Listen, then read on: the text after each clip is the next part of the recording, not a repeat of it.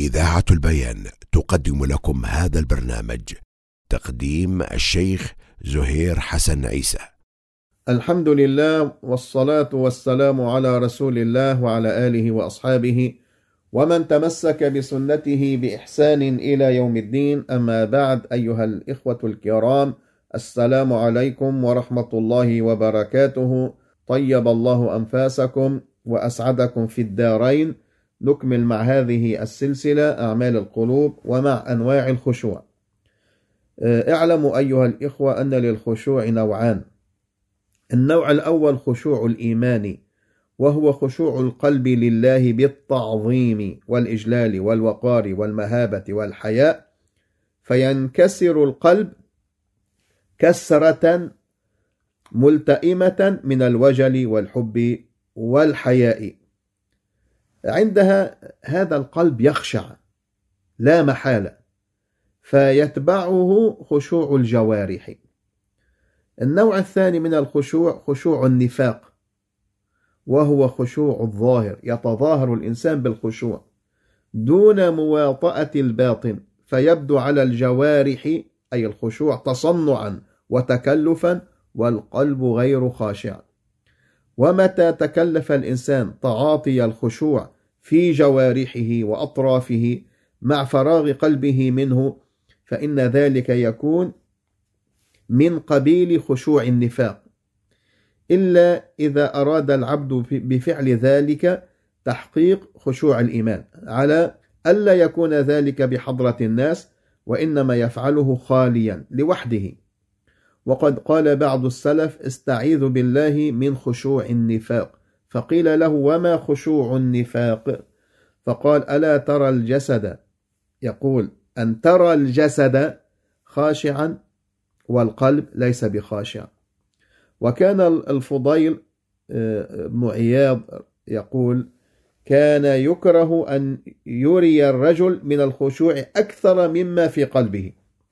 وقد ذكر أن عمر بن الخطاب رضي الله عنه رأى رجلا طأطأ رقبته في الصلاة، فقال: يا صاحب الرقبة، ارفع رقبتك، ليس الخشوع في الرقاب، إنما الخشوع في القلوب. ولما ذكر ابن القيم أنواع البكاء قال: والثامن بكاء النفاق، وهو أن تدمع العين والقلب قاس، أي القلب قاسي، فيظهر صاحبه الخشوع وهو من أقسى الناس قلبا، نسأل الله السلامة والعافية. وقد رأى بعضهم رجلا خاشع المنكبين والبدن، فقال: يا فلان، الخشوع ها هنا، وأشار إلى صدره، لا ها هنا، وأشار إلى منكبيه، أي الخشوع في القلب. وذكر أن عائشة رضي الله عنها رأت أناسا يتماوتون في مشيتهم، فسألت عن هؤلاء، فقيل لها: نساك، يعني عباد، أي عباد. فقالت: كان عمر بن الخطاب رضي الله عنه إذا مشى أسرع، وإذا قال أسمع، وإذا ضرب أوجع، وإذا أطعم أشبع، وكان هو الناسك حقا. وعن محمد بن عبيد الطنافسي قال: سمعت سفيان يعني الثوري يقول: يا معشر القراء، ارفعوا رؤوسكم، لا تزيدوا التخشع على ما في القلب، فقد وضح الطريق، فاتقوا الله وأجملوا في الطلب. يقول ابن القيم رحمه الله: فالخاشع لله عبد قد خمدت نيران شهوته، وسكن دخانها عن صدره، فانجلى الصدر، وانجلى فيه نور العظمة، فماتت شهوات النفس للخوف والوقار الذي حشي به، وخمدت الجوارح وتوقر القلب، أي القلب يعني ملئ بالوقار، واطمأن إلى الله وذكره بالسكينة التي نزلت عليه من ربه، فصار مخبتا له. والمخبت هو المطمئن، فإن الخبت من الأرض ما اطمأن فاستنقع فيه الماء، فكذلك القلب المخبت قد خشع واطمأن كالبقعة المطمئنة من الأرض التي يجري إليها الماء فيستقر فيها.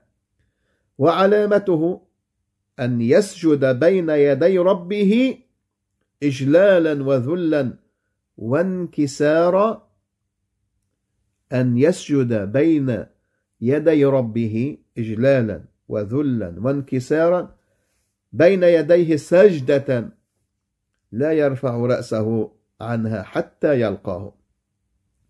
وأما القلب المتكبر فإنه قد اهتز بتكبره وربى، فهو كبقعة رابية من الأرض لا يستقر عليها الماء، فهذا خشوع الإيمان. وأما التماوت وخشوع النفاق وأن يتظاهر الإنسان بهذا الخشوع، فهو حال عند تكلف إسكان الجوارح تصنعا ومراءة، ونفسه في الباطن شابة طرية ذات شهوات وإرادات، فهو يخشع في الظاهر. وحية الوادي وأسد الغابة رابض بين جنبيه ينتظر الفريسة.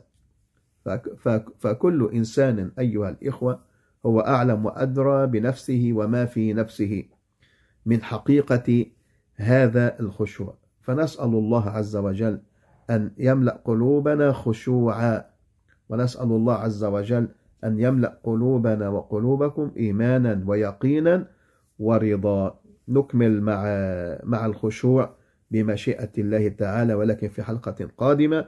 إلى ذاك الحين أستودعكم الله الذي لا تضيع ودائعه، وأصلي وأسلم على رسول الله، والسلام عليكم ورحمة الله وبركاته.